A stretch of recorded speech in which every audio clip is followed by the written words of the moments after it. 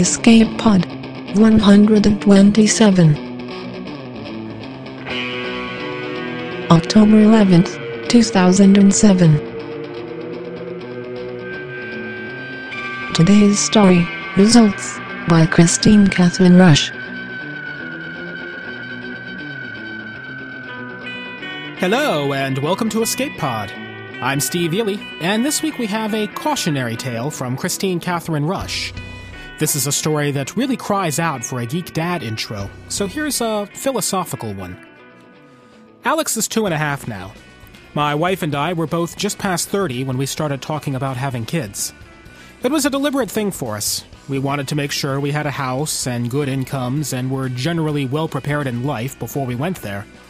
Most of our friends still don't have kids. They easily could, it's just not in their plans. Would things have been much different if it had been less planned? I don't know. At the time, it seemed really important to have all the pieces lined up properly, but we didn't account for the expression, life is what happens when you're making other plans. I didn't expect that podcasting would make my life weird. That's been worth it, too, but I'm in a very different place than I thought I would be when Alex was born. In the meantime, the changes of parenthood have been different than I expected. It hasn't been the end of our social life. Diaper changes and potty training aren't a horror, they're just something you do. Alex hasn't replaced our lives, he's grown into our lives, and the entire benefit of that is, well, Alex. It feels right to have him there. How many things in our lives are there, not because of logic or planning, but because they just felt right? The loves of my life weren't deliberate, they were just happy meetings that grew. The best jobs I've had were ones that I didn't pursue, but just happened from knowing the right people at the right time. I used to be a big planner, and I still think it's important to plan for things that you know you'll need or want. But more and more now, I'm feeling that most of the really happy things in life come when you're just engaging in the world, and not saying no to things that might happen. That's not a new perspective, or a deep one, but it's where I am right now. It feels good. And I think Alex, age 2.5, would agree. This week's story has another perspective on the question. We present Results by Christine Catherine Rush. Miss Rush lives in Oregon. She's written science fiction, fantasy, mystery, and romance under various names, and she's the former editor of the magazine of fantasy and science fiction. In fact, she's the only person to have won Hugo Awards for writing and editing. She's the author of a couple hundred short stories and dozens of novels, the most recent of which is Recovery Man, in her Retrieval Artist series, available now from Rock.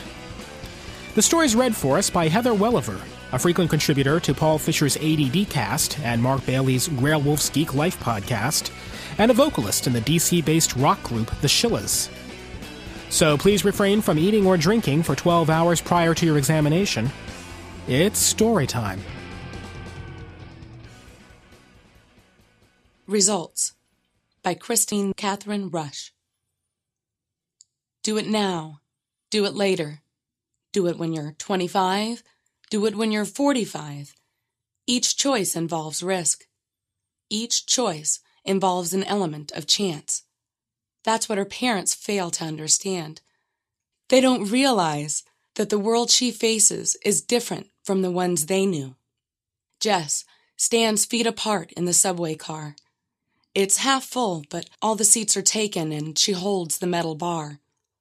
She loves this antique method of travel in a city that hasn't updated itself in any real way for nearly 100 years. New York, she heard a colleague say, is becoming America's first European city. A lot of people in a small space, history crammed against the future. Land buried so deep, no one remembers what grass looks like. She loves it here, the past mingling with the future, making the present bright. Her parents, stuck in Des Moines, surrounded by grass, just don't understand. She leans her head against the metal bar. It's cool against her scalp. The clickety-clack of the cars along the old track is somehow comforting. She should have called her folks last night. They paged her 3 separate times after the test, but she wanted to wait until she had results, until she had something new to say instead of going over the same old arguments. She's 25, old enough to make her own choices, old enough to make her own mistakes. Her parents thought the testing was mistake number one.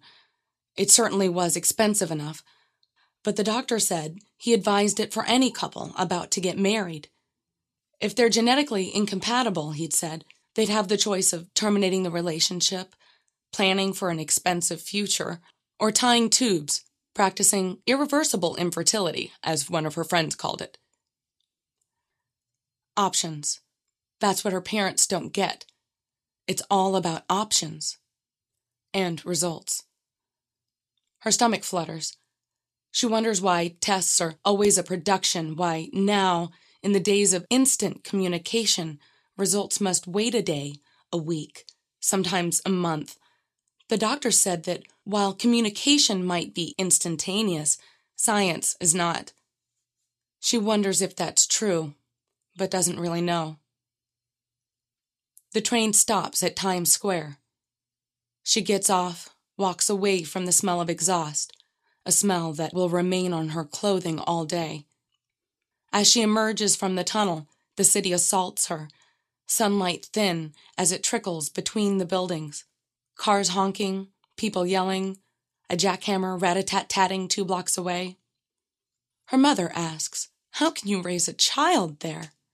There are no lawns, no quiet places." And Jess says, "There are plays and museums and concerts." And her mother says, "How are you going to afford that, honey?" A little boy on a leash stops in front of Jess, and she nearly topples over him.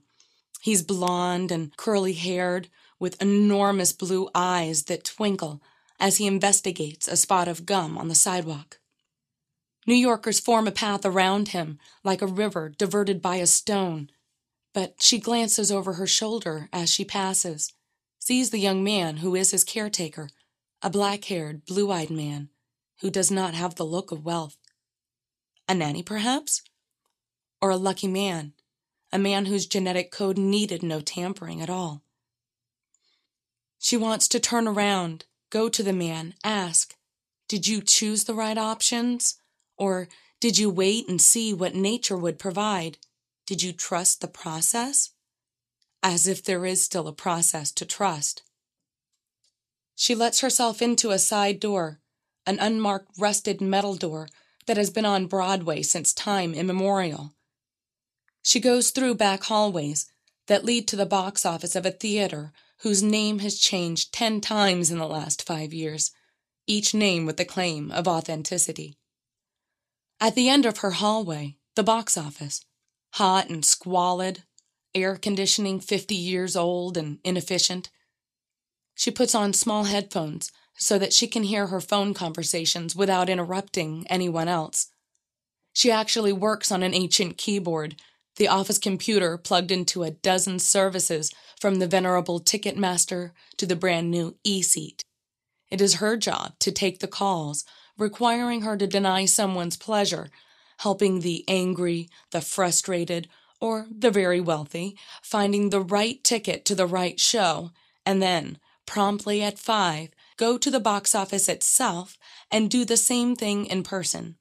Hand out tickets ordered by mail, soothe the customers who arrive on the wrong night, and press a small button beneath the shelf to get the manager who will discreetly lead those who get angry onto the street. The job pays very little, and she only has it because human beings still expect to find, beyond email and digitized voices, a human face, a real person, which, as her parents used to say, is becoming increasingly rare. Her fiancé Brian's job is marginally better. He's a short-order cook in a restaurant near the George Washington Bridge. He gets home as she's leaving for work. They only have evenings together. She puts on her headphones, hands shaking, the day already seeming longer than it should. Results, she knows, could come today, tomorrow, or next week. Results. "What are you going to do with them?" her father asked. "What if there's nothing catastrophic? What if you're somewhat compatible? Then what will you decide? Will you base your entire future on a set of numbers, on percentages that have no meaning?" She had no answer for him when he first asked the question, and she has none now. She goes through her morning's backlog, checks to see if she must return calls, and finds no personal messages. Then she deliberately fills her mind with times for this season's remake of Fiddler on the Roof, the latest Oscar Wilde revival. The newest, and probably last, play by Mamet, the one that deals, unsurprisingly, with the indignities of manly old age. By the time the call comes, she has put the test out of her mind and is surprised to hear Brian's voice. He knows that personal calls are forbidden, so he speaks fast. The results are in. Meet you at our special place at 1. How bad are they? She asks, voice breathless. She hasn't realized until now how shallowly she's been breathing, how much she has invested in this single moment, in knowing what the future will bring. But he does not answer her. In deference to her work and how much they need her paycheck, he is already hung up. She takes another deep breath, feels the air go in and out of her lungs. Only once before has she been this conscious of her body, and that was when the lab tech pricked her finger, painless, the woman had promised. But a prick was a prick, sharp and sudden and a little bit invasive. Jess watched the blood well, a dark, rich red, and she wondered what secrets it would reveal. Now she'll know. Brian already knows, and he's going to make her wait 2 hours before he tells. Their place is Washington Square Park. She used to work in the neighborhood and went there for lunch. Sometimes a dog or a knish from a vendor, sometimes a sandwich bought at a nearby deli, sometimes a banana brought from home. What she ate there wasn't important. It was the brief moment outdoors. Even if it meant sitting in a park more concrete than grass, with trees that were spindly because of the dirt in the air. Brian worked nearby too, and they sometimes sat on the same bench. They never talked, not until some tourist, coincidentally from Iowa, like they both were, couldn't figure out how to use her new camera and desperately wanted a picture to email to her Uncle Sid. They still laugh about that. Technology, Brian says, is what brought us together. Technology, Jess always adds, that most people don't understand. Now they're facing another side of technology, one she is sure will tell her if the life she wants is something she can have. She almost splurges and takes a cab, but at the last moment, she remembers how many more expenses there could be. The subway is old. It creaks and groans, and her friend Joan swears it'll one day just fall apart. But it gets Jess to the park with time to spare. She does not buy lunch. She knows she will not be able to eat. She sits on their bench and waits for Brian, who is uncharacteristically late. He has chosen this place for its symmetry. Symmetry is important to Brian. It is, in his mind, an element of perfection. Only she cannot guess exactly what this symmetry is. Are they here because they will decide what their child will be? Or are they here because they will commiserate together, knowing that to bring a child into this world will either be too costly or too dreadful? She does not like the waiting. Fortunately, she told her boss she might be late. He knows that this is an important moment for her, and he understands. The park is full of children, in strollers, in parents' arms, running around the benches. These are not the perfect children she usually sees. They have bad skin, mismatched features, eyes that are slightly crossed. They are not perfect. There is no intelligence in their faces. These are the children of the poor, the desperate, those who will not listen to their doctors or cannot afford one, those who believe that they must go through with a pregnancy, no matter what, those who cannot afford in-the-womb enhancements. These are the children who will be, in the not-too-distant future, a burden on society. Maybe that is why Brian chose this place, to remind her about the cost of making the wrong choice. She sees him emerge from the subway, head down. He's balding ever so slightly, just a lighter spot at the crown of his head. He used to joke before they got the test that he will make certain none of his children will go bald. He hasn't made that joke in weeks. He makes his way to the bench without a second glance at the children. When he reaches the bench, he does not touch her. Instead, he hands her his palm top. On it is an email already opened. She skips the salutation and the signature, reads the body instead. Percentages fill her brain. She glances at the high ones first, expecting something awful, a high chance of spina bifida or Alzheimer's disease. Instead, she sees none of that. The high percentages are silly. 97% chance of child having blonde hair. 96% chance of child having brown eyes. 98% chance of child being tall. It is in the middle percentages that the problems strike. 47% chance of having an IQ above 120. 36% chance of having artistic talent, acting talent, musical talent. 24% chance of having strong athletic ability. Mediocre. The test results show that their child will be mediocre, at best. She scrolls through the email, searches for anything positive, anything that will negate this bizarre news. She sees instead the layman's explanation of how the figures are arrived at. Her IQ, lower than Brian's, brings down the total score.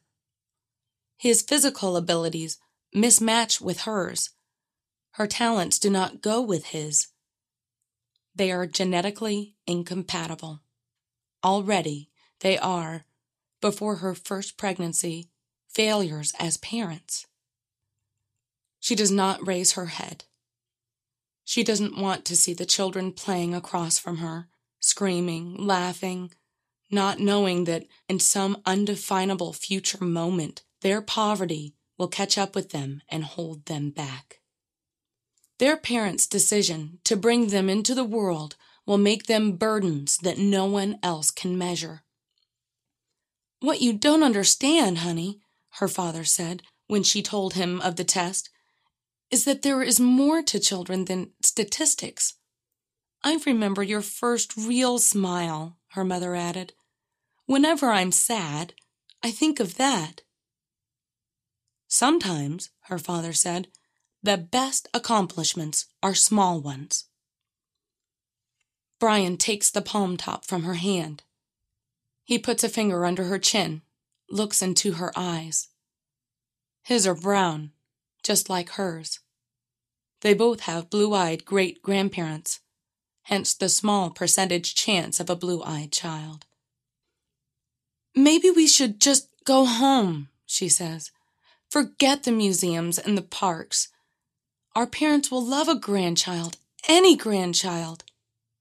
He puts a finger over her lips. His skin smells of lemon polish and garlic. "It won't work," he says softly.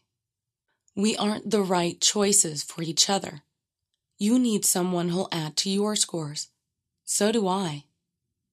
She inclines her head back so that his finger no longer touches her mouth. "Let's think about it." "No. I want a child I can be proud of. I don't want—" He grimaces at the baby in the stroller beyond, the baby with the ears too big for his tiny face. "Something I'll always regret." "Besides," her father said, "statistics are just that, statistics. They're not proof. What if they're wrong?" "They can't be wrong, Daddy." "All right," he says, "but sometimes people beat the odds." "Maybe we should try," she says. He puts the palm top in his pocket. "I was afraid of this. I was worried that you wouldn't believe the results. We can't afford a lot of enhancements, Jess. We have to go with our combinations. Maybe if we were rich. We can wait, she says. You'll get a better job. So will I. Then we can try. He shakes his head. Don't you remember what the doctor said? Your eggs will deteriorate with time. We'll have to have more enhancements rather than less. Her eggs and his sperm. Deterioration isn't just a female thing. But she doesn't say that.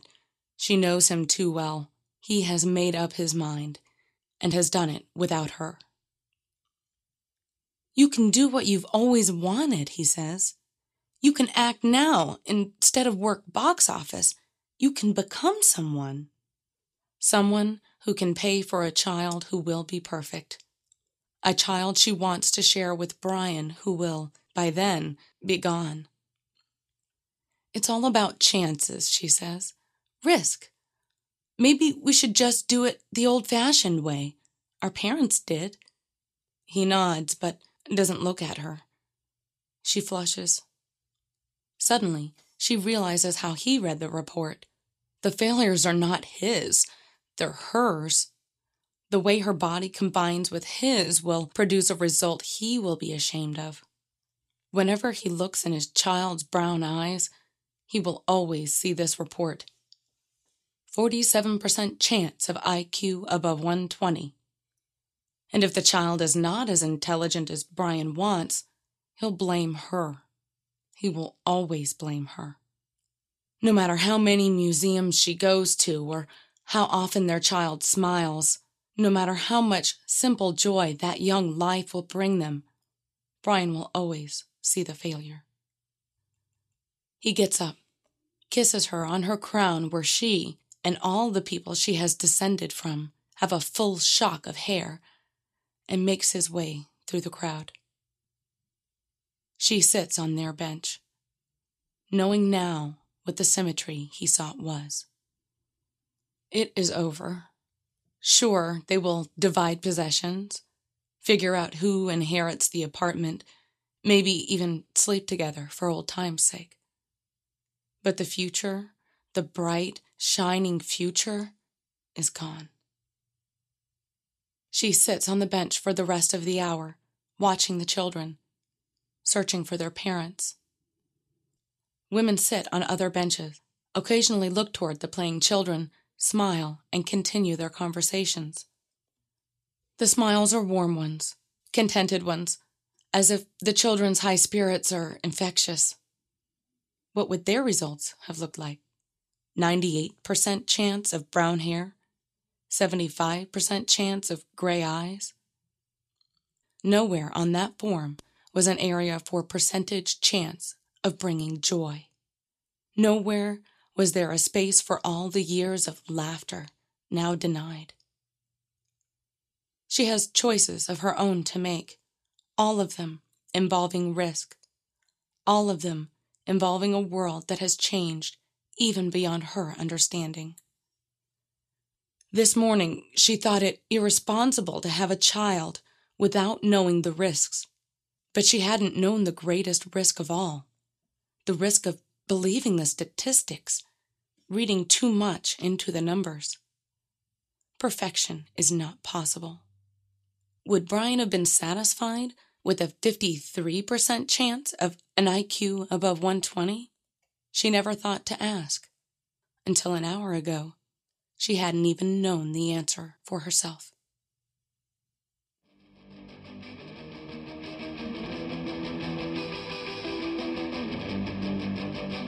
And that was our story.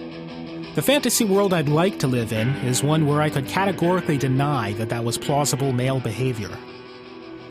So, 3 weeks ago, we ran David Barr Kirtley's recursive MMO fantasy story, Save Me Please. This one got relatively little negative feedback. Milo said that stories about video games are inherently shallow, and so was the author's take on quantum physics.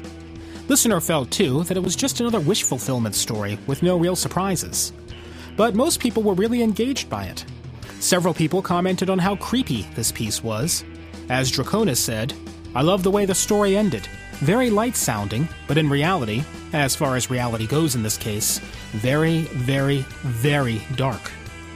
Catherine felt it made a strong metaphor for some marriage relationships where one partner ends up grinding on routine life tasks in order to free up the other for more creative life goals. And, most striking of all, we had a lot of men and women share their own stories, in the forums or email, of MMO addiction or losing friends or loved ones to MMOs. I don't want to call anyone out by name here, but it's a real and serious problem. I've got nothing pithy or funny to say about it, just that for some people, this was a horror story that hit way too close to home. Escape Pod is a production of Escape Artists Incorporated and is distributed on a Creative Commons Attribution Non-Commercial No Derivatives license. You can share us all you like, please don't sell us or modify our genetic code. If you enjoyed what you heard here, please blog about us or tell a friend. And if you can, please consider donating via the PayPal link on our site. Also check out our horror podcast, Pseudopod, at pseudopod.org, and our upcoming fantasy podcast, Podcastle, at podcastle.org. Our music is by permission of Daikaiju. Our special closing song is Faithful by the Shillas, with lead vocals from this week's narrator, Heather Welliver. You can find them on the PodSafe Music Network. That was our show for this week. Our closing quotation comes from William Shakespeare in Measure for Measure, Act 1, Scene 4. Our doubts are traitors, and make us lose the good we oft might win by fearing to attempt. We'll see you next week. Have fun.